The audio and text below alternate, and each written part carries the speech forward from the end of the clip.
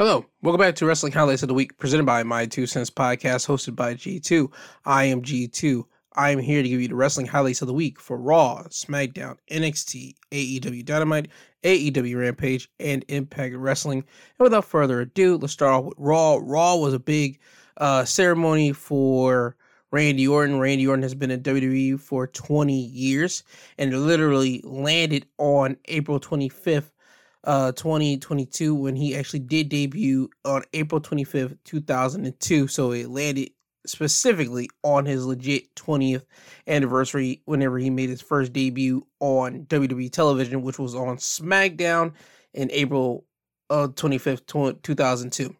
Anyway, Raw will first start off with a Randy Orton celebration with Matt Riddle being in the middle of the ring and the Raw locker room surrounding the ring. They're all there to celebrate Randy, and they play a video package of Orton's career. You will see him throughout his various stages of him being the rookie to the Legend Killer to the Viper to the guy that he is now with Riddle. I mean, they showed off him being a 14-time world champion. Just nothing but a big career highlight. After the video package would play, Riddle would introduce Randy Orton to come out. Randy would get a big heroes like welcome from the crowd. They would cheer Randy. Randy would really be enjoying it. He got to play around with the crowd. He came out and shook and slapped some hands. And he even did that with some of the Raw locker room as well. Orton would get in the ring and he would thank Riddle for throwing him this celebration. Orton would then give a thank you speech to the guys that helped him get to the path that he's on right now. He would thank guys like Mick Foley, Triple H, Ric Flair, John Cena, and The Undertaker for giving him awesome matches and building him into the person that is standing before everyone today.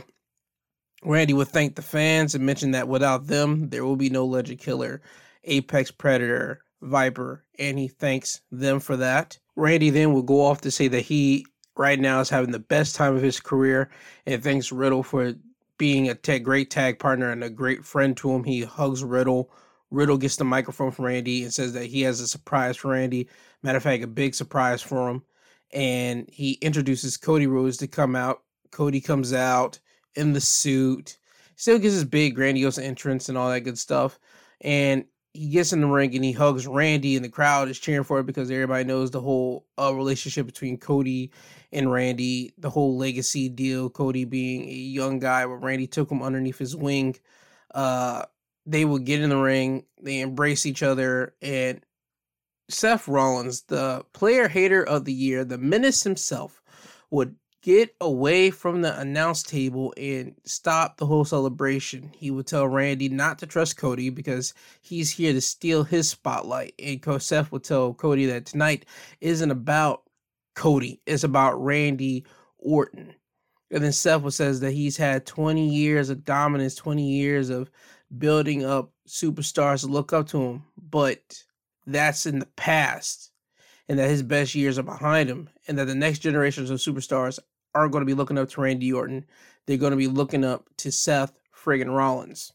Ezekiel would then get in the ring and introduce himself to Orton and say that he would be watching Orton with his brother Elias, and then Kevin Owens will come out of the crowd and say that he couldn't take it being back there and listen to this man's lies. Kevin Owens will then mention that Ezekiel is Elias and that he hasn't lost his mind and that he's going to figure out how Ezekiel passed the lie detector test last week. You would get all this big hubbub, and then the Usos will come out to the ring and they will congratulate Orton for being in the WWE for 20 years, and that they mentioned how they would be watching Orton whenever they were 15 years old. The Usos would tell Orton that their greatest Orton moment is when they will win the tag titles from RK Bro at WrestleMania Backlash and unify the tag titles. And now you got the Usos, Seth, Kevin Owens, Ezekiel, RK Bro, Cody Rhodes, all in the ring. You know where this is headed up. And Adam Pearce comes out and he makes the match actually official. In the main event of Raw, it would be an 8-man tag. The Usos teaming up with Seth Rollins and Kevin Owens, going against the team of RK Bro, Ezekiel, and Cody Rhodes. After that announcement was made, Kevin Owens would punch Ezekiel in the face, then Orton would RKO Kevin Owens, and everybody would basically scatter from out of the whole segment. So it was a nice opening segment. I'm glad we got to see Randy give thanks, especially to the guys that helped him. And I'm glad he said Mick Foley, because Mick Foley really did put Randy and that Legend Killer like status really on the map with his match at Backlash in 2004. After this, we would get our first Raw match of the night. Is for the Raw Women's Championship. It is Bianca Belair going against Sonya Deville. Bianca would win the match 3 separate times, because the first time she would win the match was when Sonya Deville got counted out. And Sonya Deville would take the microphone away from Mike Roman and say that this match will be continuing, but they will have no count out. The second time Bianca will win the match was when Sonya Deville used the steel chair. She grabbed the microphone and said this match will be turned into a no count out, no disqualification, and then called out Carmella and Selena Vega to come down to basically help her out. The third time, Bianca will win the match by hitting the KOD on Sonya Deville and pinning her to win the matchup. So Bianca technically beat Sonya Deville 3 times in the night. After this, we would later get to see Sonya Deville basically yelling and lambasting Selena and Carmella because they didn't get the job done, and Sonya Deville didn't come out with the Raw Women's Championship. So she tells them that they're not going to get a future Women's Tag Title opportunity. They both say that's not fair. She went back on her words, and she ends up slapping both of them, and they just walk away. After this, we would get our other match of the night of Veer Mahan going against Sam Smothers, a local talent. Veer will win the match by submission when Veer locks in the clavicle clutch and Smothers taps out. After the match, Veer would let go of the submission and pick up Smothers and throw him shoulder first into the ring post, and the Smothers would roll out of the ring. Veer would then go outside of the ring and apply the clavicle lock again on Smothers, and this time referees would come out from the back and go to the ring, outside of the ring, and tell Veer to let go. Veer would then let go of the hold, pick up Smothers, hit a spinebuster on the commentary table. The commentary table doesn't break. He puts Smothers on the table. Veer would then jump onto the commentary table, lock in the submission again, and hold on to it until referees have to tap him to let go of the hold, and that's what Veer actually does. I have no problem with this. It's going to be interesting when Veer actually has to go against a legitimate superstar. I want to see what happens then. But for right now, let him constantly just be out there just destroying people. I'm cool with this. After this, we will have our arm wrestling segment of the night. It'll be Bobby Lashley going against Omos, who has MVP in his corner. This was arm wrestling. Bobby Lashley would end up winning the arm wrestling contest. And after the contest, MVP will try to come close to Bobby. Bobby had his fist raised up because he knows what's about to go down. So MVP distracted Lashley, so Omos could attack Lashley from behind. And Omos will be clobbering Lashley, and MVP tells Omos to pick up the arm wrestling table, and Omos does, and he slams it on Lashley's chest 4 times before leaving him laying. MVP gets the mic, and he's basically still salty that Lashley didn't need him or want him at ringside at WrestleMania when he went against Omos. So it was announced later in the night that at WrestleMania Backlash, it will be Omos going against Bobby Lashley. After this, we will have another match. It was the special guest referee in a mixed tag matchup. Dana Brooke and Reggie going against Tamina and Tozawa, and the special guest ref was R-Truth. Tozawa and Tamina would win the match by pinfall, when Tozawa would hit a huge senton off the top turnbuckle onto Reggie for the win. This is Tozawa's first win in Raw in I don't know how long, so it was cool to see that. Other than that, it was alright. R-Truth is probably the only good thing going out of this whole 24/7 thing that they were doing here on Raw. I don't know when this thing's gonna end, but if we're gonna get more R-Truth as being himself on television, I'm cool with that. After this, we would get a Becky Lynch in-ring promo. This is the first time Becky has been on Raw since losing to Bianca at WrestleMania 3 weeks ago. So Becky will come out. She has sunglasses on. She looks down and out. Becky would tell the fans that she didn't want to show her face on Raw because it's been 3 years since she's walked out of here without a championship. And I didn't realize that until she mentioned it. I was like, yeah, the last time you didn't have a title was literally in 2019.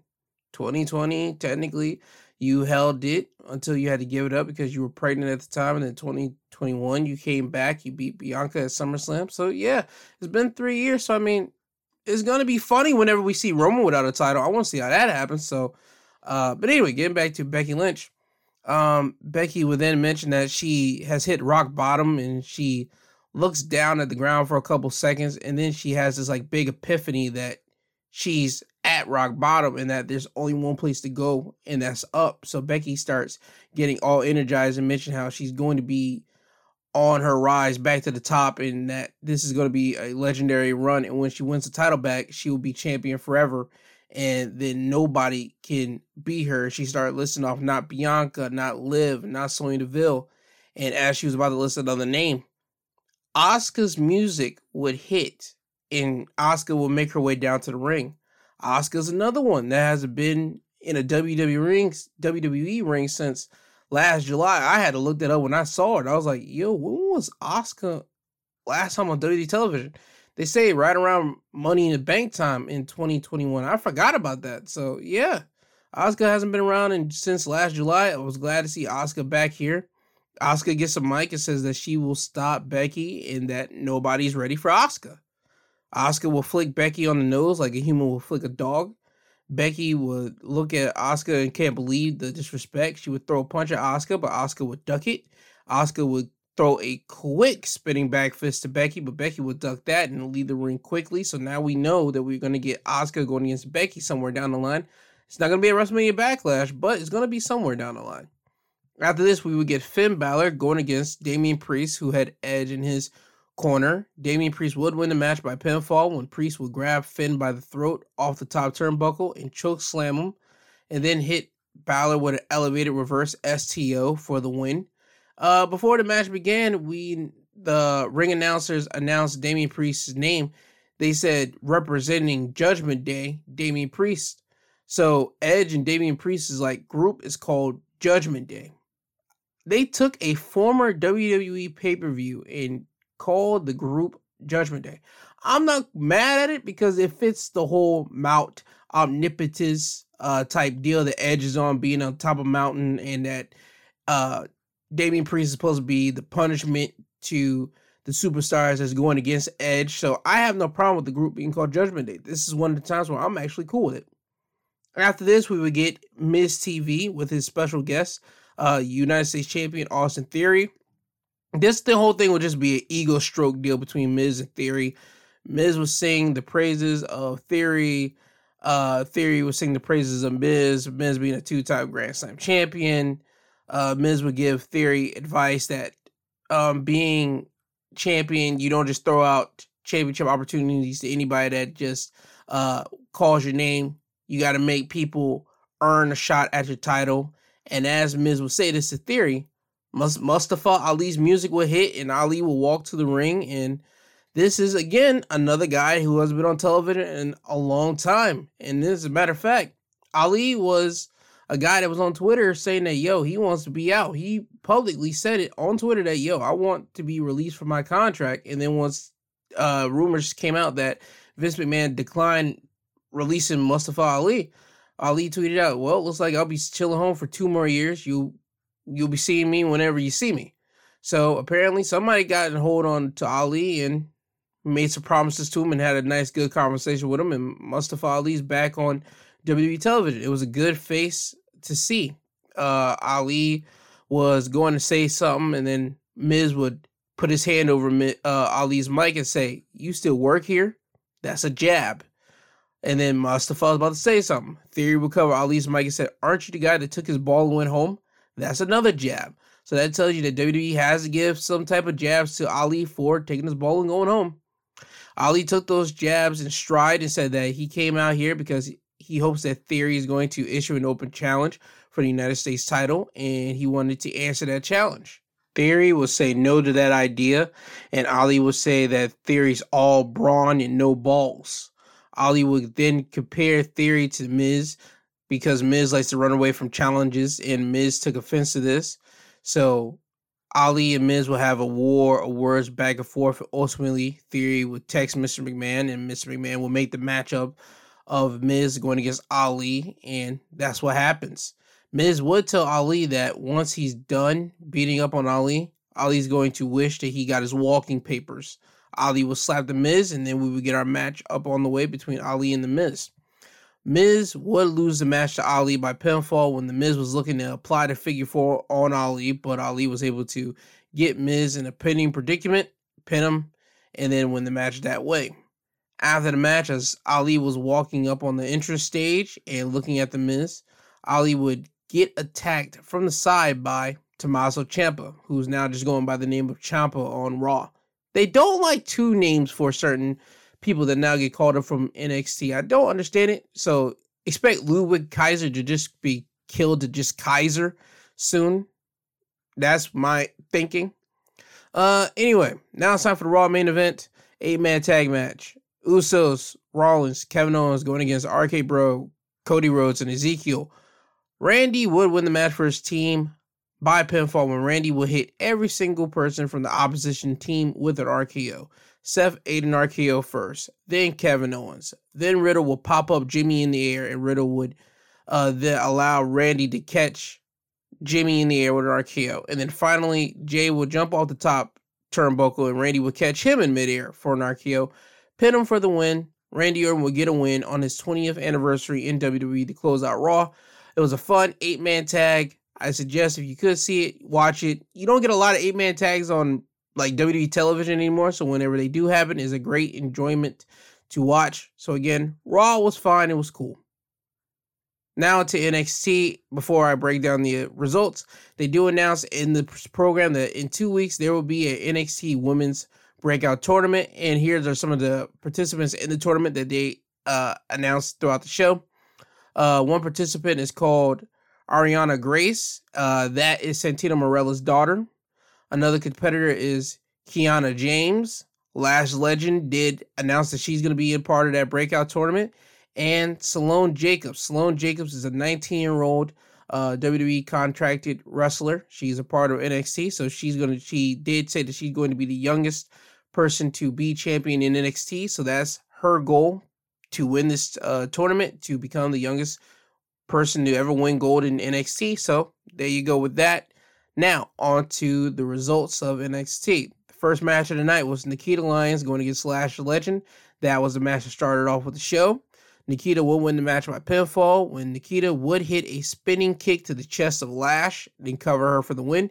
Both of these ladies hit hard. I mean, this match was real physical between both of them, and I was real shocked by this, but it was a nice change of pace for the ladies, in my opinion. And at one point, Lash Legend did kind of like throw Nikita outside of the ring, and Nikita did like fall on her head and like shoulders, and it looked like she kind of almost hurt herself, but thankfully nothing has came out about that. So let's go and keep on with that one.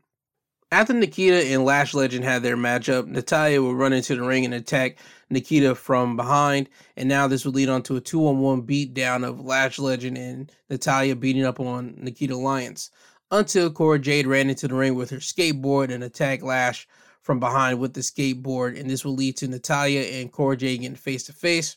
Cora would swing the skateboard at Natalya. Natalya would duck it, swoop Cora Jade by the legs, and attempt to lock in the sharpshooter, but Nikita would kick Natalya in the chest. Natalya would roll out of the ring, leaving Cora and Nikita holding it down in the ring.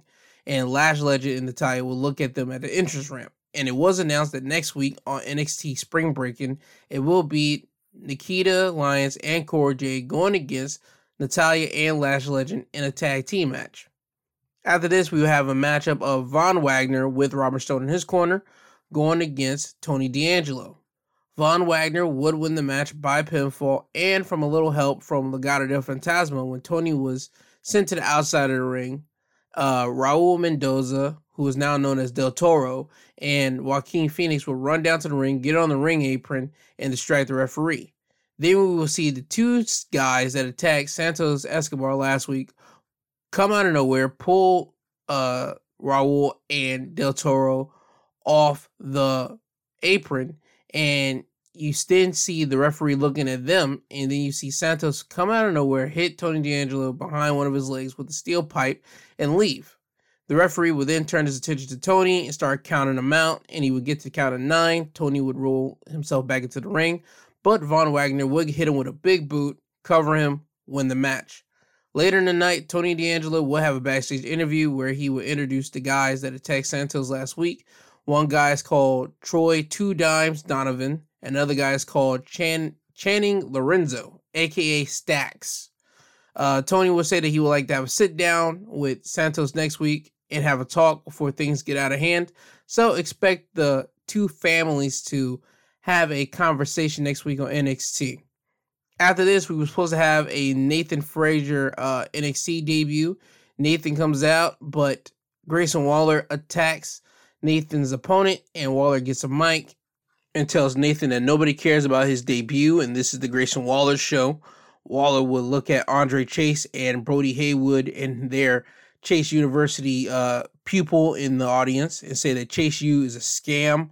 Waller will call Andre Chase to the ring, and this will lead to Andre Chase and Brody to hop over the barricade, getting in the ring. Waller will throw his hands up in the air because he's outnumbered, and he doesn't see Nathan Frazier jumping off the top ropes and hitting him with a drop kick.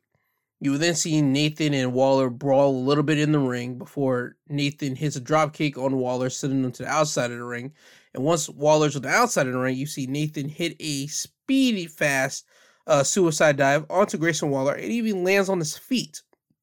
Later in the night, it was announced that at Spring Break-In next week, it will be Nathan Frazier going against Grayson Waller, and that will be Nathan's first NXT debut, in America at least. After this, we will have a tag team matchup of Yulisa Leon and Valentina Flores going against Kaden Carter and Katina Chance, formerly known as Casey Catanzaro. Carter and Chance would win the match by pinfall when they hit their tag finish. Human highlight reel, which is the neckbreaker 450 splash combo on Valentina, and Katina Chance would cover her for the win. After this, we would get a 3-on-2 handicap matchup of Legado del Fantasmas Del Toro, Joaquin Phoenix, and Elektra Lopez going against Josh Briggs and Fallon Henley. It was supposed to be a 6-person mixed tag match, but Brooks Jensen was attacked backstage, and he couldn't compete tonight. So that's the reason why you got a 3-on-2 handicap mixed tag match. During the matchup, you will see Robert Stone get on commentary, and he lets the announce team know that Brooks got hurt because he had wandering eyes, and he looked at a blonde woman who we now can't confirm is called Sophia Cromwell. That's the same blonde-headed woman that Von Wagner looked at a couple weeks ago at the stands and made Von Wagner throw Ike Manjaro outside of the ring into the crowd. That's the same woman. And that's telling you that Brooks Jensen got attacked by Von Wagner backstage. Legado del Fantasma will win the match when Del Toro and Phoenix hit their tag finish, which is a sweeping Russian leg sweep and a running enziguri on Josh Briggs for the win. After this, we will have Solo Sikoa going against Trick Williams, who had Carmelo Hayes in his corner. Cameron Grimes was on commentary for this matchup. Solo would win the match by pinfall when Solo hits a Samoan drop, then the Uso splash on Trick for the win. After the match, Grimes got in the ring and talked to Solo. And then you saw Melo get in the ring and quickly push Solo Sikoa out of the way. And then you see Melo talk to Grimes. And then you see Solo throw a super kick. Melo will see this, move out of the way, and Grimes will get hit with a super kick. So Solo will look at Grimes and Melo before walking out of the ring. And this is a way to hype up their triple threat match at next week's Spring Break-In for the North American Championship matchup. After this, we will have the NXT re-debut or surprise of matchup between Viking Raiders going against Idris Enofe and Malik Blade. The Viking Raiders are back in NXT because Roderick Strong called them in because Roderick had a meeting with Diamond Mine earlier in the night, and he told Diamond Mine, more specifically the Creed brothers, that they have been losing for these past weeks and that they need to change certain things. The Creed brothers told him, hey man, we didn't get pinned at Stand and Deliver, and only reason why we lost because we were in a gauntlet match, and Pretty Deadly came in and swooped it in. Roderick Strong's not trying to hear no excuses, so he's trying to make the Creed brothers tougher. That's why he called in the Viking Raiders. Viking Raiders will go against Idris and Malik right here. Viking Raiders would win the match by pinfall when they hit a double high assisted powerbomb on Malik Blade for the win. This was a competitive matchup more than I gave it credit for when I first thought about it. But when I saw it, you saw Idris and Malik. They were getting some shots off on Viking Raiders, but the Viking Raiders are main event. No, not main event, but main roster talent. So whenever main roster talent comes down to NXT, they're not going to really take a loss like that. Viking Raiders did beat up on Idris and Malik in the matchup, hit a double high assist powerbomb on Malik, pin him, won the match.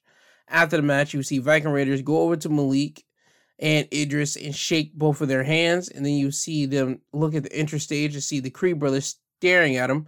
And it was announced that next week at Spring Breaking, it will be the Creed brothers going against the Viking Raiders. I want to see how Diamond Mine is going to be doing with this whole situation, because whenever Roddy did bring back the Viking Raiders, you saw Malcolm Bivens not happy about this whole situation. He wasn't happy. He was more pissed off than anything else.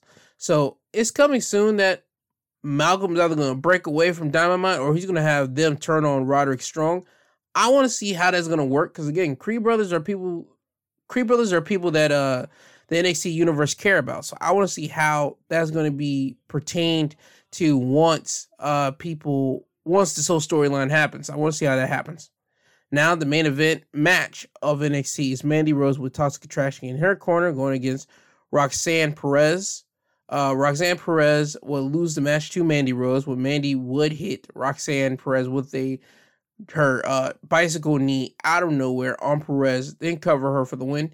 It was a good competitive matchup between Mandy and Roxanne Perez. Roxanne was able to show off that she's willing to do whatever it takes to win a match. She bit the hand of Mandy Rose. She even slammed Mandy's hands on the steel steps and even stepped on her hands. You don't really see good, the baby faces or the good guys or good gals do that in matches. You always see the bad guys and bad girls doing that in matches. So just to see Roxanne do that, it was really interesting to me. After the match, you will see Wendy Choo get on the ring apron, and she's holding water guns, looking to spray Toxic Attraction like she did last week, but Toxic Attraction will leave the ring and run up the entrance ramp. Wendy Choo will then get in the ring and stand in the ring holding a detonator and then pushing the button, and then from the sky, you will see a net fall on top of the Toxic Attraction. They will freak out, and once they get out of the net, you will see them get sprayed by Silly String by both Wendy Choo and Roxanne. So Wendy's going after Toxic Attraction, and more or less, she's probably going to have a match with Mandy Rose down the line. Not next week at Spring Breaking, but somewhere down the line. Now it's time for the main event segment of the night. Joe Gacy will come down to the ring, and the ring will be surrounded by Gacy's Druids. Gacy mentions that he's been trying to shape NXT for the last 6 months into his message of acceptance. Gacy will say that he doesn't think that people still haven't bought into his message. Gacy says that people need to get rid of living in the past and get with his message and change for the future, because next week at Spring Breaking, there will be no other choice, because he will be taking the NXT Championship and he will be ushering a new era into NXT. Gacy will mention how Braun hasn't told anybody about his injuries after last week's fall from grace, once Gacy pushed Braun last week off of the stands onto the floor. Gacy declares that next week he will be crowned the new NXT champion, and that the clay that he's been shaping will finally settle in NXT. Rick Steiner, the father of Braun Breaker, will come down to the ring and let Gacy know that Braun will be at Spring Breaking. He's 100% and that he will be defending the championship next week. Gacy tells Rick that he picked the best time to come back, or did he pick the worst time? Because as soon as he says this, Gacy's Druids will get on the ring apron and surround Rick Steiner. Braun Breaker's music will hit. Braun will come down to the ring. He attacks all the Druids. Well, not all the Druids, because Gacy was hiding behind two. And then you see two other guys holding Rick Steiner in the corner. Braun will take out the two guys that Gacy was hiding behind, and then Gacy will take out Braun Breaker with a clothesline and lay out Braun. At the entrance ramp, you see the Druids in a line, and then you see Gacy hold up his arms in the air, and then you see the Druids grab the NXT title, and in that line, they pass it to each other down the line until it hits Gacy's hands, and then Gacy holds the NXT title, raises it up in the air over Braun's laid out body, and that's how NXT ends. Again, NXT this week was just a way to set up for NXT Spring Break-In next week. I have no problem with NXT at all. The only thing that I'm kind of having a trip out right now is for the last 2 weeks, well, this week and last week, we haven't seen Harlan with Joe Gacy. I haven't read anything about Harlan being injured. That's probably me not looking at something right. But Harlan hasn't been on NXT for the last 2 weeks. He'll probably make a surprise appearance next week with the whole NXT title matchup. I just want to keep that on record. Harlan has not been on NXT television for the last 2 weeks. Again, NXT, great. Well, it was a good episode. That wasn't great, but it was a good episode. It still keeps you entertaining, but it was a good episode. You know what you're getting into when you see it. Now, on to AEW Dynamite. Before I get to the results, next week it will be on Dynamite. We will get our unification matchup for the Ring of Honor Women's Championship between the champion, Deonna Purrazzo, and the interim champion, Mercedes Martinez. As well as next week, we will get another Owen Hart tournament qualifying matchup. It will be Bobby Fish going against Jeff Hardy. And Dynamite would open up with an Owen Hart tournament qualifying matchup between FTR members Dax Harwood and Cash Wheeler, with CM Punk on commentary for this matchup. The reason why Punk is on commentary for this match is because he, just like FTR, loved the Hart family. So that's the reason why all these men are literally at this one spot. Dax would win the match by pinfall when Dax was going to apply the sharpshooter on Cash because Cash had a bum leg. Cash pleaded to Dax not to do it. Dax did think about it, but then decided to try to lock in the sharpshooter. But as he tried to, Cash would roll up Dax into a small package, but Dax was able to reverse it, pin Cash with it, and win the matchup. This match was a good match between two guys that know each other so well, and they had a great video package on YouTube, and the commentary team was great on this match as well because they talked about how these guys know each other for a good solid 10 years, teaming up with each other for 6 years, but no, 10, because NXT and all that good stuff. Or was it 8? One of the two. They've been teaming up for so long. Now, wrestling years just roll by quick. That they never had a one-on-one matchup ever. So this is the first time they ever got to do it, and they got to do it in a tournament that for a person that they both idolize and they respect so much. And during the matchup, you will see it get physical and serious between both members, as I would predicted last week.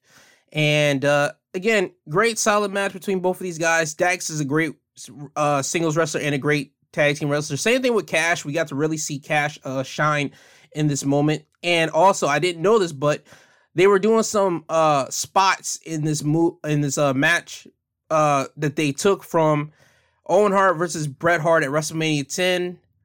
Bret Hart going against Mr. Perfect. It's one of their series of matches. I believe Davey Boy going against Bret because somebody put on a compilation of the moves that they did compared to Bret Hart doing it with his competitor in the ring. So they paid homage to Bret and also Owen in this matchup. So again, if you have time, please check out this match. This match is really incredible. After this matchup, we would be getting an announcement that at Double or Nothing, it will be CM Punk going against Hangman Page for the AEW World Championship. Punk will leave the commentary table and talked about how when he first got into AEW, he had doubts about hanging with the guys in the back because he's an older guy. He's been away from the ring for 7 years. No, longer than 7 years, 8 years. And he didn't know if he could hang. And since he's been back and he's been in the ring for a couple months, Punk has now come to the conclusion that he can do this and he can hang with the guys in the back. And Punk mentions that at Double or Nothing will be him going against Hangman, and they're going to wrestle at Las Vegas. And he isn't a gambling man, but he will always bet on himself. And at Double or Nothing, win, lose, or draw, Hangman will know that he has been in a fight with CM Punk. So I think Hangman's going to win this because Punk doesn't like lying to the fans. He's always made that statement for his character all the time. So him just stating that win, lose, or draw, that tells me that he's not going to win, but you will get a good match between Punk and Hangman Page. After this, we will get a 6-man tag match, or as AEW like to use, the trios match, between the Blackpool Combat Club, that is Bryan Danielson, Wheeler Yuta, and Jon Moxley, and William Regal was on commentary for this, going against the Factories, Nick Comoroto, QT Marshall, and Aaron Solo, who had Anthony Ogogo in their corner. Blackpool Combat Club would win the match when Yuta pinned Comoroto in the middle of the ring, as on his each side of him, he had Moxley and Danielson both applying a submission lock on QT and Aaron as that was happening. So it was a nice, cool visual. I like that they got it with the hard cam with a nice establishing shot. I like that they did that so the crowd at home could see that. Great finish. After this, we would get Lance Archer with Jake Roberts going against Wardlow. MJF and Shawn Spears again weren't in the skybox watching this matchup. Wardlow would win the match by pinfall when he hit Lance Archer with 4 power bombs, then pinned him to win the matchup. 2 guys just slugging it out. That's just what this whole match was about. Lance Archer's a real physical guy, and Wardlow can give it right back, and that's what you got in this match between Archer and Wardlow. So again, now this makes it 2-0 of Wardlow just basically beating guys that MJF has put in front of Wardlow, because ultimately we know MJF's going to go against Wardlow, but we just don't know when. We don't know if it's at Double or Nothing or later down the line, but that's where we're building it up to. And later in the night, we would see MJF and Shawn Spears in a backstage interview, and MJF will make a call to someone, and in the call he says, "Hey, big man, how about having a match for 6 figures?" And apparently MJF got the go-ahead, and he hangs up the phone and he lets Wardlow know that next week he will be going against someone that is smarter than him, stronger than him, and taller than him. And MJF will finish his line by saying, "And you can't teach that." So that implies that it's going to be W. Morrissey. W. Morrissey has been an Impact for the last year, so we could see him making a special appearance next week on AEW Dynamite. That would be fire to me. And hopefully we get him with Enzo there. But Enzo, I don't think he's signed with MLW. He's been making appearances with MLW. He hasn't been said that he's signed a contract. But just in case, I hope that they bring the total package of Enzo and Morrissey together. Because, again, it was completely terrorism how WWE split up Enzo and W. Morrissey when they're in WWE as Enzo Amore and Big Cass. It was stupid how they split them up, but again, WWE logic at that time, we will never understand it, and that's just one of the big mysteries of why did you split these 2 guys up. It's going to be one of the big mysteries of all time. After this, we would get a in-ring segment. It is the Jericho Appreciation Society supposedly having a sit-down with Kingston and Santana in the middle of the ring. There was a table there. There were 5 chairs on one side, 3 chairs on the other. The stipulation for this sit down was that nobody from either group could lay hands on anybody, and if so, you would be suspended and there would be fines. Let me just say this right now. Kingston was not thrilled doing this. He even makes it clear that he hates the sports entertainment crap. You see Jericho get into it with Santana and Ortiz on the mic. You see Daniel Garcia getting a little chops off on the mic, and Kingston and Jericho ultimately would get into it, and I'm about to play the clip of it now. What are you going to do, Kingston? Hit me and have Tony Khan fire you and get kicked out of another company? No wrestling company wants you. This is your last chance. So stand there, shut your mouth, and do what you're told, bitch. Look in my eyes, Chris. I live behind my eyes. I can smell the fear coming off you. You bitch, I can smell it.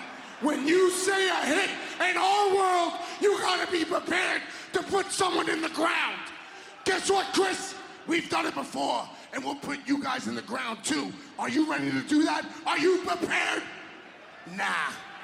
Now, after Kingston says this to Jericho, Kingston, Santana, Ortiz would leave the ring, and later in the night, we would see a aftermath of what happened.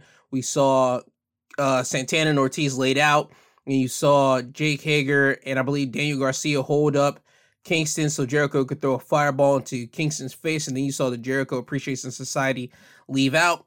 I believe there'll probably be some repercussions next week on Dynamite. We shall see. I don't know, but I like the way this storyline is going. After this, we would get our Philly street fight of Serena Deeb going against Hikaru Shida. This was basically their rubber match. Both women have 2 wins apiece on each other. Serena Deeb would win the match by submission when Serena would have Shida in the Serenity Lock, and once Shida didn't tap out, Deeb would let go of the hold and start slamming Shida's knee on a chair multiple times, then lock in Texas Cloverleaf, and then Shida had to tap out. During this matchup, you saw women use kendo sticks and a lot of chairs. it was a great match. It wasn't like the typical Philly street fight where you see them use everything under the table, like everything under the ring, like tables and all this type of stuff. We did see Serena did, however, pull out a bag of powder and throw it into Shia's face. And this is the first time in my time, in a long time, I could believe, seeing somebody actually get a bottle of water and actually like pour it onto their face and kind of clear out the powder out of their face. They usually just go into the ending of the match whenever something like that happens. So I was glad to see that when Shida got powder into her face and got a water bottle and like just poured it onto her face. I was happy to see that. The little small details are always appreciated once you've seen almost everything been done before. So just seeing that, I was really appreciative of this. After the match, we would see Thunder Rosa watching the match like behind the scenes, and this could be implying that Shida is next in line for an AEW Women's Championship matchup against the champion Thunder Rosa. We will see. After this, we would see the lights go out, and then a spotlight would hit the stage, and once the spotlight hit the stage, we saw Fuego del Sol's body laid out. House of Black will walk into the spotlight, and you see Buddy Murphy, or as better known in AEW, Buddy Matthews and Brody King hold up Fuego, and Malachi was planning to unmask Fuego, but then you would hear Alex Abrahante's voice speaking to the House of Black. As he hear the voice, you then see the camera cut to the ring, and as you see a figure in the ring dressed up in the Alex-like cloak. So House of Black will make their way down to the ring. Ultimately, this was all a decoy.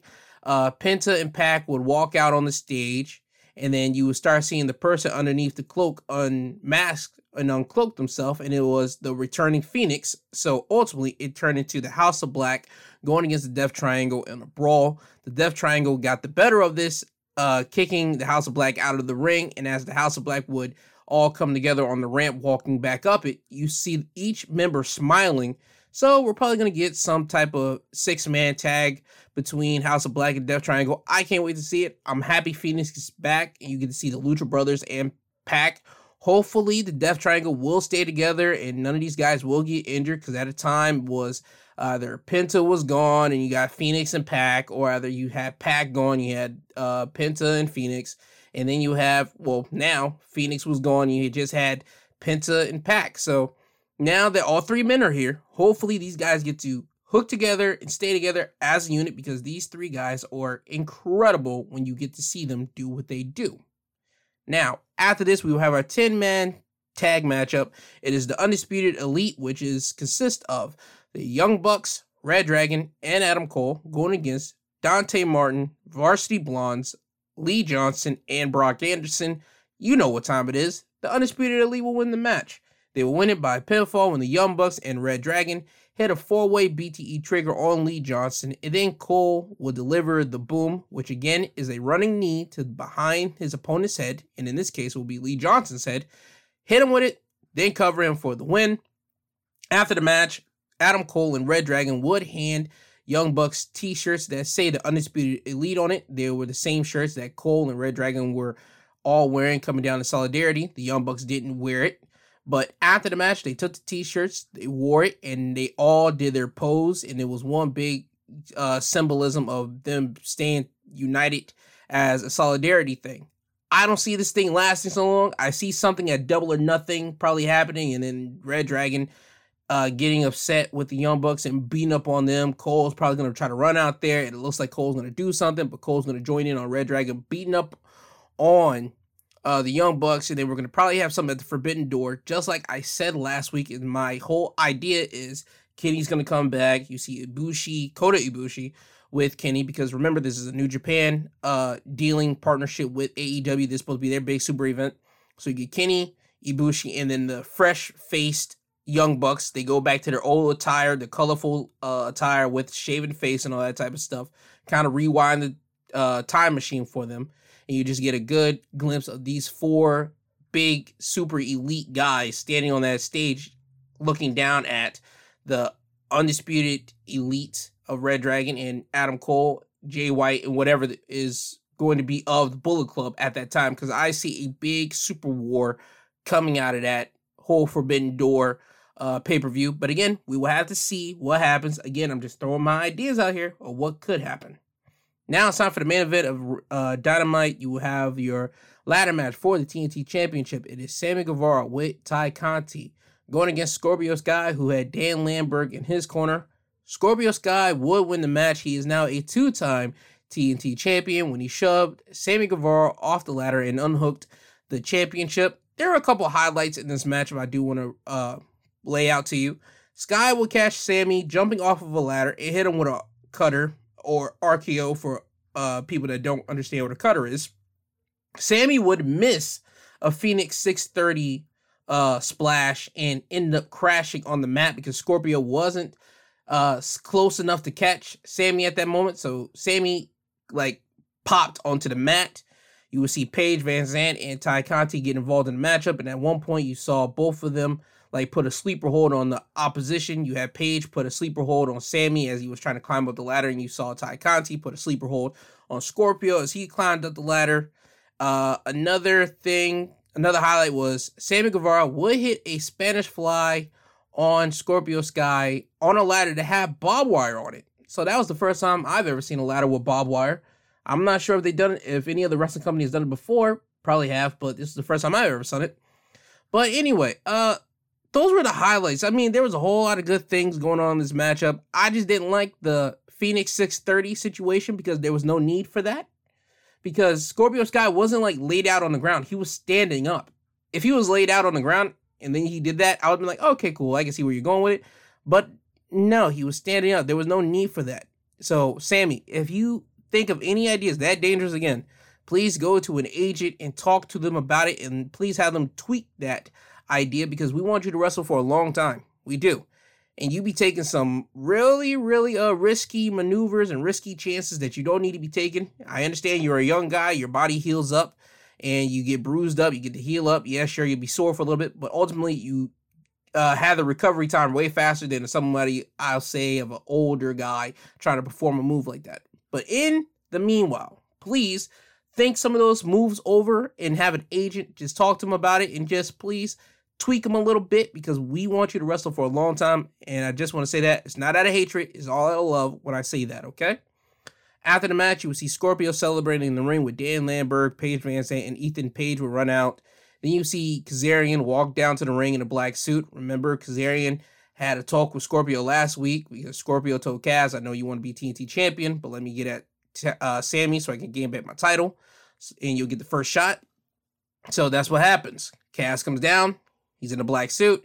He gets in the ring. You see Dan Lambert and Ethan Page not happy about this. They're just mugging Kaz. You see Ethan shouting at Kazarian to get out of here, but Scorpio Sky will walk in between Ethan Page and Dan Lambert and do his SCU handshake with Kazarian, and this was solidified that Kazarian does get a future TNT Championship opportunity, and that's how Dynamite ends, with Scorpio basically in a celebration winning back the TNT Championship. Dynamite, great episode. I really highly recommend you guys watching it.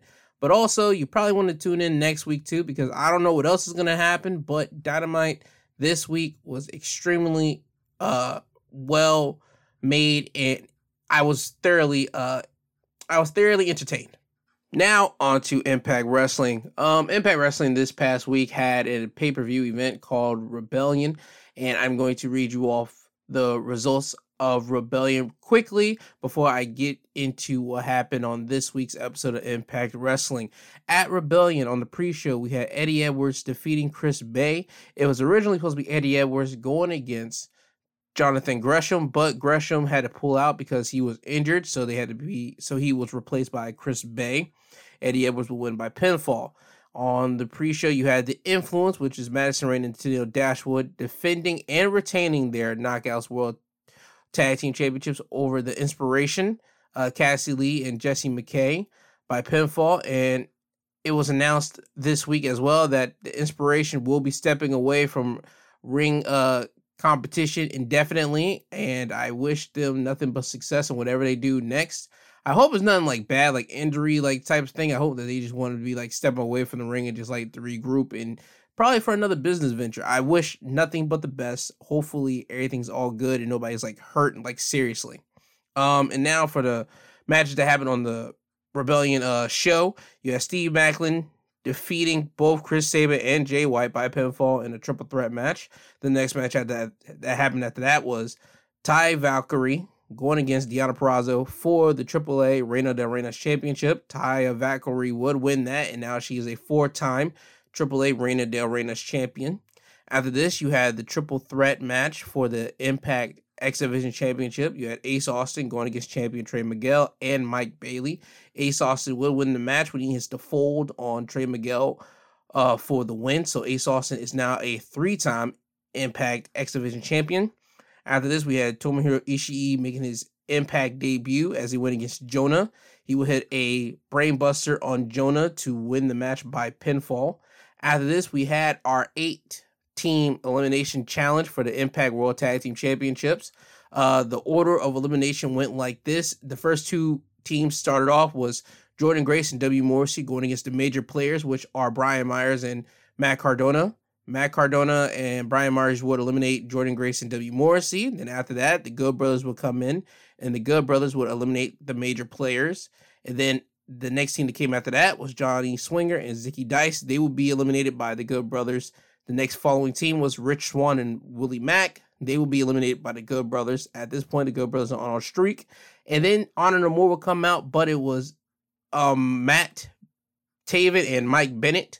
And they easily snuck up and pinned the Good Brothers by sneakily under tactics because the Good Brothers were distracted by Kenny King and Vincent when this happened. And then you had Heath and Rhino coming out, and then they end up beating Taven and Bennett. So the last 2 teams of this gauntlet match were Violence by Design, which were represented by Eric Young and Joe Doring, going against Heath and Rhino. And Violent by Design would win the match, so they retained their Impact World Tag Team Championships.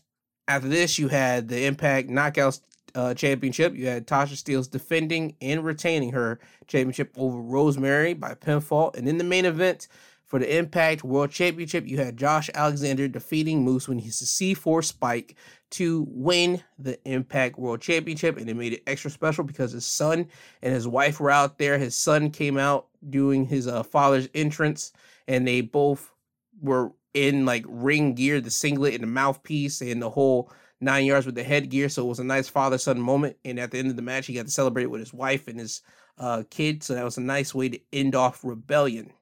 Now onto Impact Wrestling results.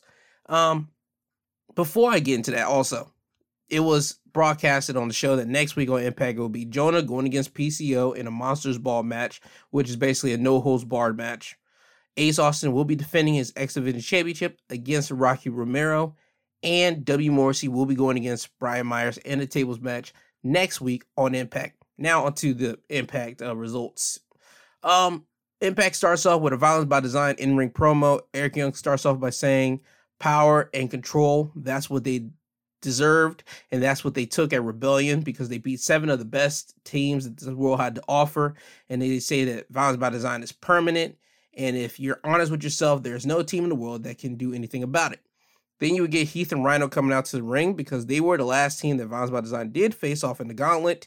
Rhino tells them that they want retribution and they want those tag titles. Then the Briscoe brothers music would hit and the Briscoes would come out. Jay Briscoe will get a mic and say that everywhere they've been, they have won tag titles, and this will be no different. They're here in Impact to win the Impact Tag Team titles. He tells the Briscoes that he's happy that they're here, but the Briscoes are at the back of the line while Rhino and Heath are at the front of the line. Jay says that he doesn't wait in line, so then you would get a back and forth exchange between the Briscoes, Heath, and Rhino. Eric Young would take the mic. He said, hey, this seems like a you guys problem, not an us problem. And Eric will propose that both of the teams will go at it, and whoever is left standing, they will see them later. Violence by Design will leave the ring, and then we will get our tag match. The Briscoes going against Heath and Rhino. The Briscoes would win the match by pinfall when Jay hits a neck breaker, and then Mark hits a froggy elbow on Rhino for the win. So it was announced that the Briscoe brothers will be facing Violence by Design at Under Siege for the Impact Tag titles, which will happen next week on May 7th. After this, we have the matchup of VSK going against Bhupinder Gujjar. Gujjar would win the match by pinfall when Gujjar hits a power slam, then a second turnbuckle spear, which he now calls the Gargoyle Spear, for the win. After the match, Raj Singh, a guy that's been constantly going up to Gujjar for months now, trying to recruit him, but Gujjar's always been pushing him off. So Raj Singh will come down with Shera down to the ring. Raj would try again to talk to Gujir, but Gujir would insist that he's good, and then Shera will walk up to Gujir angry and just start shouting at him. So now you get Gujir and Shera just wanting to get at each other, but Gujir would yell at Shera to watch this as he will walk over to VSK, grab him by the throat, throw him onto his shoulders, and hit a slam. Then you would get Shera and Gujir just getting nose to nose, face to face with each other, but Raj would get in between them and get Shera out of the ring and himself out of the ring. So we're going to get a Shera versus Bhupinder Gujir match probably next week on Impact, or if not next week, 2 weeks from now.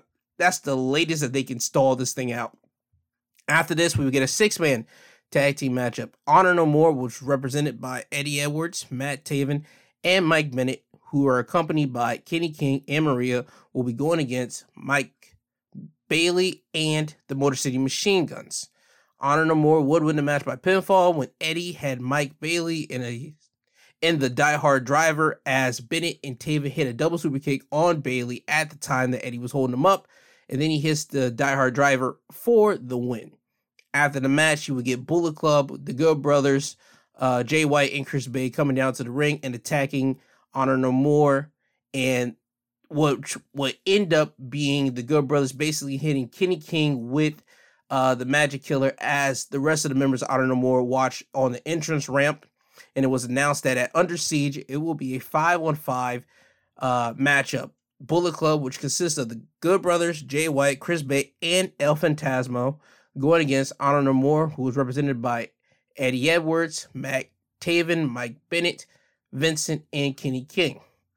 After this, we will have a Taya Valkyrie in-ring promo. Taya would come down to the ring. The fans would be shouting Taya Valkyrie, or Wear a Loca, because that's her nickname that she got from Lucha Underground. And Taya will mention that over the last year, she has had time to reflect as she was away from her family and friends, and watch as her creativity and passion dies or be held captive. And if anybody knows, she was in WWE Developmental System NXT as Frankie Monet, and they did rarely anything with her, to be honest with you. I mean, they had a whole lot of possibilities, but at the time, if you remember NXT, at that time, they were really like focusing on Raquel Gonzalez and like the beginning of Toxic Attraction situation. So Frankie Monet, or Taya Valkyrie, basically came in at the wrong time. But again, her creativity and her ability got squandered. They released her, so now she's back at Impact, and that's a good thing that she gets to be creative. Anyway, she says now that she's back in Impact, she knows who she is, and then Taya will mention that she took out Deonna Purrazzo at Rebellion to win the Reina del Reinas Championship for a 4th time. Deonna wouldn't like this. She would come and attack Taya Valkyrie from behind and then lock in the Fujiwara armbar on Taya until Rosemary and Havoc will come out. Deonna would leave the ring and let go of the hold as Rosemary and Havoc got in the ring. You then see Rosemary and Taya both look at each other as commentary will mention that they both have history together. This was during the pandemic time where they had the little Russell House. That's whenever Taya and Rosemary basically got into a whole lot of segments during that time whenever the pandemic in 2020 was going down. They will continue to stare at each other until Tasha Steelz and Savannah Evans will come down so they could have their tag team matchup to go against Rosemary and Havoc. They have this match. Rosemary and Havoc would win the match by pinfall when Havoc would hit Savannah Evans with a backbreaker, and then Rosemary would hit Savannah Evans with a spear to win the match. At Under Siege, it was announced that Deonna Purrazzo will be facing Taya Valkyrie for the Reina del Reinas Championship, and Havoc will be facing Tasha Steelz for the Knockouts Championship, since Havoc was the one that pinned Savannah Evans in that tag matchup. Now, in the main event of Impact Wrestling, we had a rematch from Rebellion. It was Moose going against the new and defending Impact World Champion, Josh Alexander. These two had a slugfest. In the last minutes, Josh Alexander would win the match by pinfall when Josh would hit a powerbomb, then flip Moose over and hit him with a C4 spike for the win. Moose technically had the match won, but he played games too much, and that allowed Josh to basically win the match. After the match, Tomohiro Ishii would walk down to the ring, get face-to-face with Josh Alexander, and point at the Impact World Championship, and it was made official that Ishii will be going against Josh for the Impact World Championship at Under Siege, which again happens next week on May the 7th. And that was your Impact Wrestling highlights for the week. Impact was a good show. There was nothing like bad about it. I personally liked the 6-man tag match. I liked the multi-man tag matches a lot. And the main event was one that I think that if you like Josh Alexander and you like Moose, you would definitely want to watch that one. But again, Impact was a good show. And also, if you like the Briscoes, you probably just want to see their in-ring Impact Wrestling debut, technically, since they're on the show now, going against Heath and Rhino. But again, Impact, good show. Nothing bad to say about it. Now, off to SmackDown. SmackDown will open up with a steel cage match between Drew McIntyre and Sami Zayn. This is their third match in 3 weeks, because the last two following matches, Sami Zayn would run out of the ring and basically get counted out. This time, there was no running away. Drew McIntyre would win the match by pinfall when Drew caught Sami Zayn at the top of the cage trying to escape. He grabs him and he ends up superplexing him off the cage and then hits a Claymore kick on Sami to win the match. It was a nice opening matchup for SmackDown. In the list of steel cage matches, I understand WWE programming, they don't use a lot of blood, but this one just seemed rather weak to me. But again, this was a weak rivalry, so hey, it is what you get for this. After this, you get a happy talk segment. Corbin's out here and he talks about Madcap Moss. He mentioned that he made Madcap, and at WrestleMania Backlash, he's going to beat him and prove that he isn't as good as he thinks he is. Corbin would then call up for the Andre the Giant trophy to be brought to the ring so he can destroy it. 2 men would carry the trophy to the inside of the ring, and then Corbin would ask for a sledgehammer.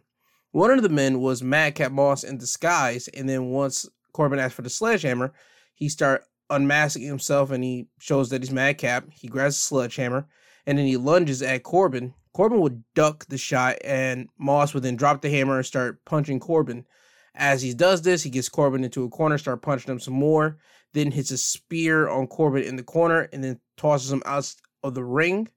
Moss would then go over to his Andre the Giant trophy and start hugging it and kissing up on it because that's his baby since he won the Andre the Giant Memorial Battle Royal this year. And it becomes official that at WrestleMania Backlash, it will be Corbin going against Madcap Moss.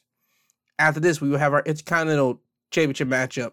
Ricochet defending the title against Shanky, who had Jinder Mahal in his corner. Ricochet would win the match by pinfall when Ricochet was on the top turnbuckle looking to dive on Shanky, but Shanky distracted the referee, and this allowed Jinder to get on the ring apron and swipe at one of Ricochet's legs and drop him on the top turnbuckle. Shanky will go over to Ricochet and grab him up, put him on his shoulders, and he's looking to hit Wasteland, which is basically a shoulder to slam on the mat situation. Is basically Wade Barrett's old finisher when he was in WWE in 2011, 2012, before he used like the forearm. But Ricochet will slip out of that and fold up Shanky for the win. After the match, Ricochet will roll out of the ring, and then you see Jinder Mahal get in the ring and start berating Shanky, asking him what was he thinking. You had the match won, and just constantly just shout at him. Shanky will end up giving Jinder the mad face and tell him enough, and then you see Shanky walk out of the ring and walk to the back. So this tells you there's going to be some dissension between Shanky and Jinder, and Shanky's more or less going to be on his way. And personally, Shanky's too big, and he's not... he doesn't have, like, the thickness for his tall body, to be precise with you. He's a tall, like, lanky dude, and the whole deal with him is that he's not like Veer, he's not like Jinder, he's not like Omos. Like, these guys are, like, Omos is a tall dude, but he's, built to be tall. Like, he has some muscle mass with him.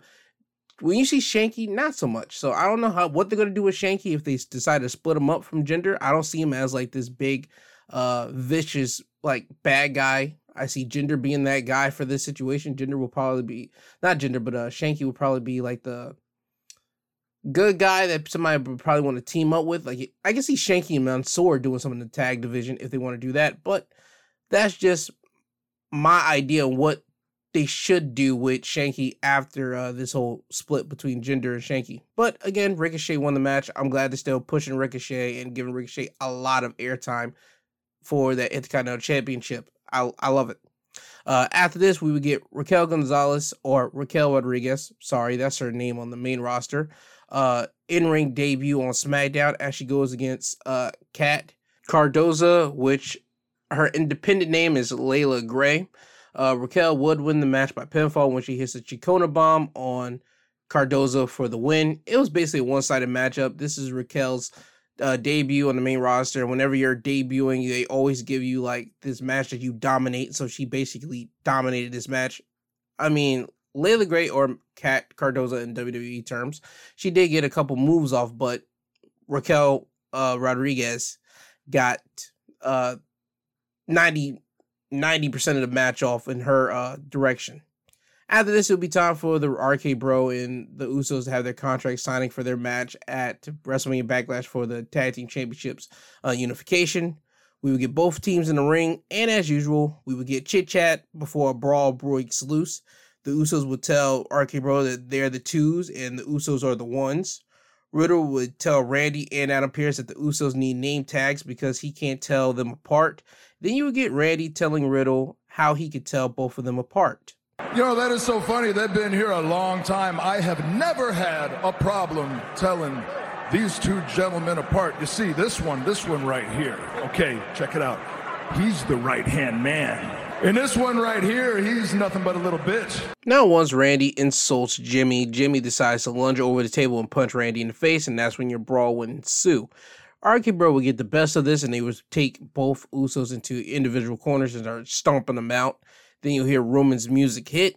Roman would saunter down to the ring, taking this nice little slow time, and then RK Bro would just stop what they're doing to the Usos, turn over, look at Roman as he's standing there on the stage, and this would allow the Usos to attack RK Bro from behind. The Usos would hit Randy with a double super kick, and then they'll hit the 1D, the one and done, or better known as the 3D, made famous by the Dudley Boys, or Team 3D. That's what their name in Impact. Anyway, then you'll see Roman come in the ring, and you'll have the Usos hold up Riddle. Roman would hold up the contract that no team signs. He ends up tearing it up in front of Riddle's face, shoving it in Riddle's mouth, and start punching him in the head over and over again. Then you'll hear Drew McIntyre's music hit. He'll come down to the ring. He beats up on both of the Usos, and then you see Drew and Roman lock eye to eye, and then you see both of them start throwing hands. Drew would get Roman into a corner, hit him with a belly-to-belly suplex, and then Roman will run out of the ring. Well, not run out, but he'll roll out of the ring. And then you see the Bloodline standing at the entrance stage looking at Riddle, Orton, and Drew holding it down in the ring. You would see Paul Heyman talk to Adam Pearce in the back, and he would tell Adam Pearce that you need to scrap that whole unification matchup, and instead I'll give you a better matchup. How about a 6-man matchup between RK Bro and Drew McIntyre going against the Usos and the undisputed Universal Heavyweight Champion Roman Reigns? Pearce says that he can't really do that because he's been promising a unification matchup and he doesn't have the power for that. Paul says, you know what? I like a guy that will stand on this principle even though it will cost him his job. Because Paul threatens Pearce with the idea of going to the board of directors because you are denying the WWE Universe their opportunity to see the Tribal Chief at Backlash. So Adam Pearce ends up making the match official at WrestleMania Backlash. It will be a 6-man matchup instead of the title unification matchup. I believe we're probably going to get that matchup later down the line because I don't think they're completely scrapping it. But at WrestleMania Backlash, all right, fine. You still get Roman on the card and people will be enticed to see Roman with his cousins. I got no beef with that. After this, you would get Naomi with Sasha Banks in her corner, going against Shayna Baszler, who had Natalya in her corner. Naomi would win the match by pinfall when Naomi would hit a sunset flip on Shayna Baszler after throwing Shayna into the second turnbuckle head first and cover her for the win. After the match, Natalya would attack Naomi. Sasha would get in the ring and attack Natalya, throw her outside of the ring, run off, try to go for a baseball slide, but Natalya would hit Sasha in mid-slide and then lock in the sharpshooter on Sasha Banks while she's in the ropes. And as this is happening, you see Shayna Baszler taking care of Naomi, and you see Shayna tell Natalya to hold Sasha and make Sasha watch this as you see Shayna put Naomi's arm in a position and then stomp on it. And you see Naomi basically holding her arm. So it seems like Naomi kind of fractured it after this situation. But we shall see as the weeks progress, because next week, Sasha Banks is going against Shayna Baszler. And in 2 weeks, Naomi and Sasha will be defending their tag team championships against Natalya and Shayna Baszler on SmackDown. After this, you would get Ridge Holland with Sheamus in his corner going against Xavier Woods with Kofi Kingston in his corner. Xavier Woods would win the match by pinfall when Ridge was going to powerbomb Xavier, but Xavier would slip out of the move and hit the backwoods, which is an inside cradle pin for the win. Nice solid match between Xavier and Ridge, but after the match, Sheamus got on the mic, called Kofi out for a matchup. Kofi accepted it, and that's what we have now. Sheamus would win the match by pinfall when Kofi would jump off the top turnbuckle, and Sheamus would catch him in midair with a knee to the face, and then hit Kofi with a bro kick for the win. After the match, Ridge would attack Xavier on the outside of the ring, and Sheamus would go underneath the ring to grab a table. He'll set it up outside. Ridge would powerbomb Xavier through the table, and then next week on SmackDown, it was announced that it will be the New Day going against Ridge and Sheamus in a tables match. I hope that they end this feud soon. I know they're probably just waiting for Biggie to come back, but Biggie has a fractured neck, and it's going to take him some time to heal up. So you could end this feud possibly next week and allow the New Day to go off about their business and do something else, and allow Sheamus and Ridge to do something else. That's what I'm hoping after this table match next week, because I'm tired of seeing these four guys basically interact with each other. I'm kind of getting a little bit sick of it. That's just my opinion on it. After this, we would get Ronda Rousey going against Shotzi in an I Quit Beat the Clock challenge. It's basically a regular standard I Quit match, and it takes you for however long it takes you, that's your score. Charlotte Flair was outside at ringside watching this matchup as Ronda would make Shotzi say I quit in 1 minute and 41 seconds by locking in the ankle lock. So after this, Charlotte would get on the mic, tell Ronda to do her victory lap because this will be the last win she's ever going to get. Charlotte would call out Aaliyah, her opponent, so she can get this done with. Charlotte will have to go against Aaliyah in an I Quit Beat the Clock challenge. Again, standard I Quit rules, but this time, Charlotte has to beat the 1 minute and 41 seconds. If she doesn't, she loses the Beat the Clock challenge to Ronda Rousey. Charlotte did not beat Ronda Rousey's time. She did not make Aaliyah say I quit in 1 minute and 41 seconds, so Ronda did win the Beat the Clock challenge because Charlotte was playing around at the beginning stages of the matchup, and then when she finally realized that it was about 25 seconds into the match, well, to the match technically ends, the time ends, she tries to lock in the figure 4. Aaliyah kicks her out of the ring, and then she runs back into the ring when there's about 10 seconds left. She locks in the figure 4, tries to transition it over into the figure 8, and once she does it and gets it successfully, the actual time stops, and that's when the bell rings, and Aaliyah will tap out like 3 seconds after that. So again, Charlotte would lose the Beat the Clock challenge to Ronda Rousey.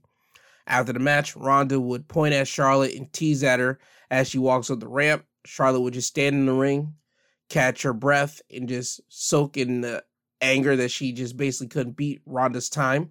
She will walk over to the timekeeper, who happens to be Drew Gulak, because Gulak was timekeeping for all the matches throughout the night, and blames Gulak for what happened. Charlotte would big boot Drew in the face. Drew would leave the ring and leave the timekeeper's area and into the ring, as Charlotte would grab the ring bell, follow Drew, and hit him in the back. And as Drew's laying down on the mat, Charlotte would just constantly berate him by saying, "You only have one job, ring the bell, ring the bell." And that's how SmackDown ends, with Charlotte berating Drew Gulak. Charlotte doing this, it fits her narrative, it fits the character, it fits that she's now starting to crack and crumble, because now it's going to be her going against Ronda at WrestleMania Backlash in an I Quit match. And her whole persona is that she can beat Ronda Rousey in almost anything. And if for her not to beat Ronda Rousey's time in this is starting to show cracks in the whole facade of Charlotte Flair. And I'm cool with this. SmackDown was all right. It was cool if you missed it. You didn't really miss much. Now on to AEW Rampage. Rampage opens up with the Owen Hart tournament qualifying matchup.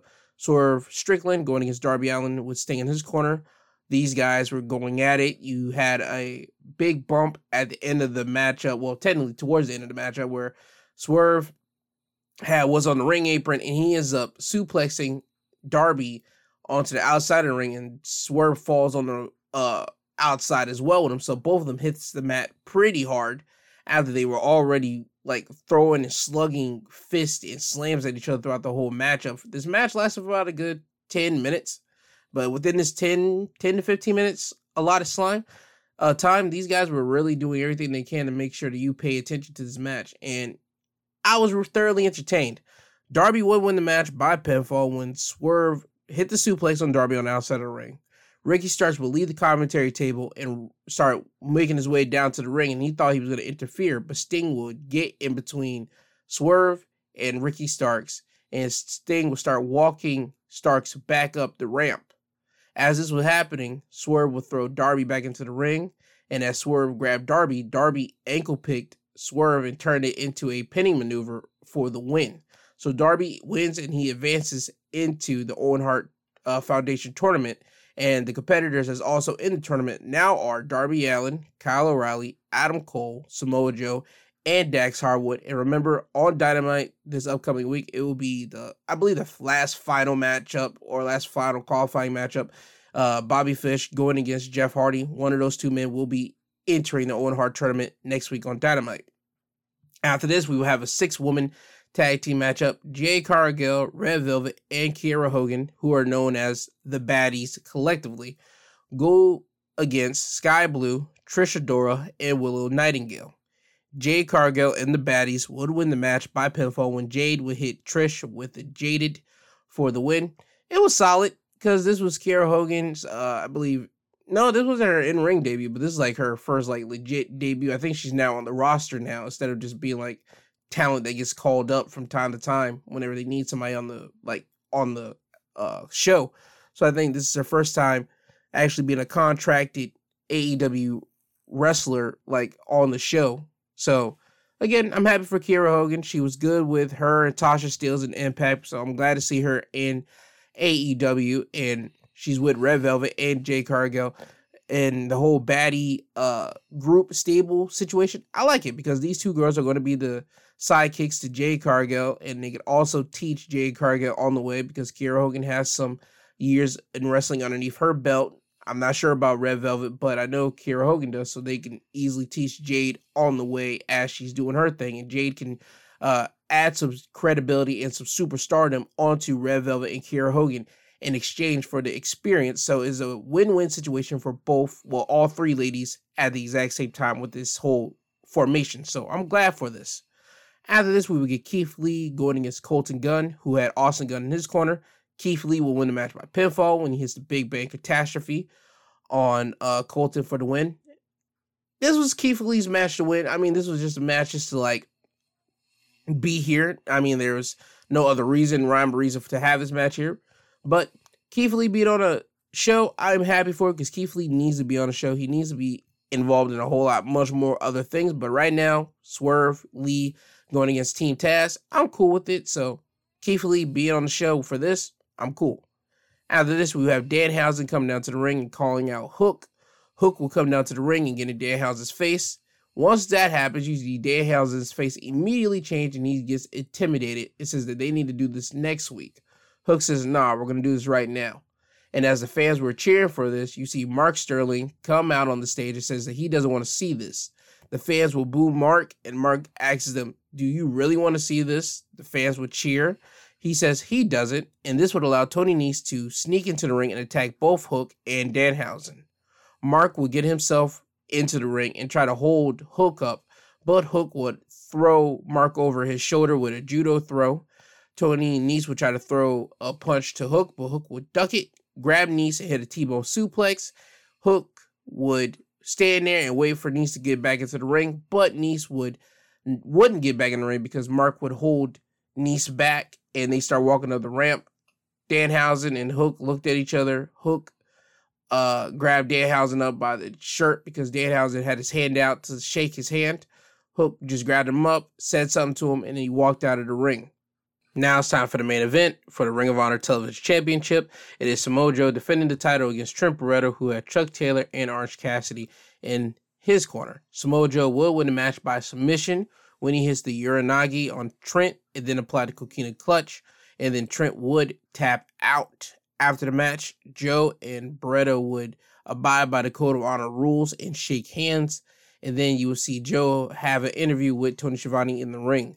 Joe's interview would get interrupted by Sanjay Dutt, Jay Lethal, and the big man, Sanam Singh, and as all three of these men were making their way down to the ring, you will see Orange Cassidy, Chuck Taylor, and Trent stand in the middle of the way. You see Orange Cassidy try to take it to the big man, but he couldn't do it. You see Trent taking on Sanjay Dutt. You see Jay Lethal bypass all of this and gets into the ring, and him and Samoa Joe to start throwing hands with each other.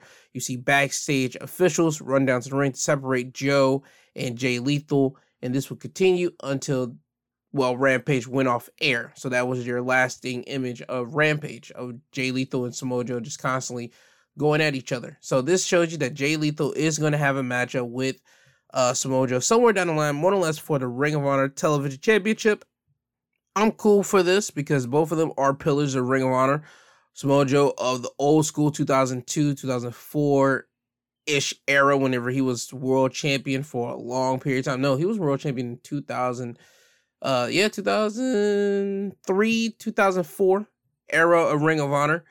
And he's old school, while Jay Lethal was carrying the new school of Ring of Honor in the 2010s in that time frame. So yeah, I like that, and it's basically teacher versus student. So I like that whole dynamic of Joe and Lethal having this whole thing. Now the question is, are they going to do it on AEW television? Are they going to do this on Ring of Honor television when Ring of Honor gets TV? It has not been declared that Ring of Honor is getting television yet. I don't know. There just might be a thing. But I would think since Tony Khan owns Ring of Honor, he's probably going to look for them to get a TV show somewhere. So I don't know how long they're planning on stretching it. So that's just my thing. I know we're getting Joe and Lethal. I just don't know when we're getting it. So I'll just cross my fingers on that one. But anyway, that was your AEW Rampage. You can watch it. It's an hour deal. But if you really want to watch Rampage, you go to the main event and you go to like the women's matchup, because again, you want to see the chemistry that Jade and Kiera Hogan and Red Velvet have. Again, the baddie section with Jade Cargill, I like this unit. Now, before I get you guys out of here, Friday was another one of them situations. WWE has released talent Friday. They released talent from the NXT brand. They released Dexter Lumis, Malcolm Bivens, Dakota Kai, Harlan, Persia Pirotta, Raylan Divine, Draco Anthony, Vish Kenya, Mia Malani, and Blair Baldwin. Now, the only names you'll probably be recognizing with is Dexter Lumis, Malcolm Bivens, Dakota Kai, Harlan, and Persia Pirotta, and Draco Anthony. Draco has been on NXT for these past couple months here and there, but the other five, they've been like a prominent thing on NXT, especially Harlan, Dexter, Malcolm Bivens, and Dakota Kai, and Persia Pirotta. Because remember, Persia was just in a thing with her and Duke, and Dexter and Indy Hartwell. So now you got two of the four of those people now without a job, of Persia and Dexter.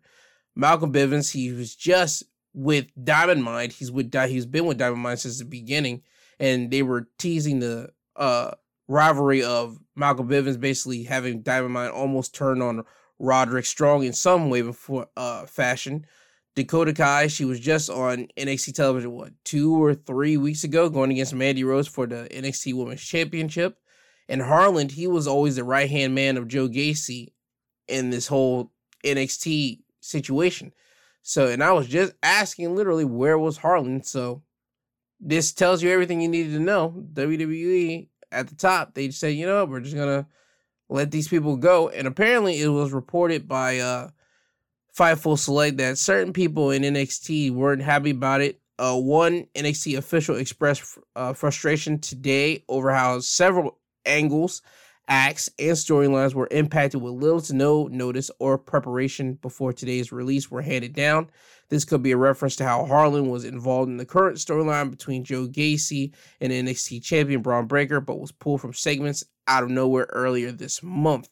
See, there it is right there. And they say regarding Malcolm Bivens' departure, We noted earlier how he made it clear he did not plan on re-signing. WWE pushed him to resign last year, which led to a short extension.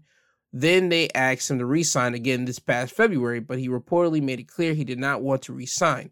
Word now is that Bivens was actually offered a new contract in February, but he turned it down and told WWE he would not be staying. It was also noted that there had been a significant push within the WWE digital department to feature Bivens in more content. Kai was said to have seen her release coming. She reportedly indicated to WWE officials that she was not planning on renewing her contract. So both Bivens and Kai both knew what was up. They didn't want to re-sign with WWE, so they were cool with that.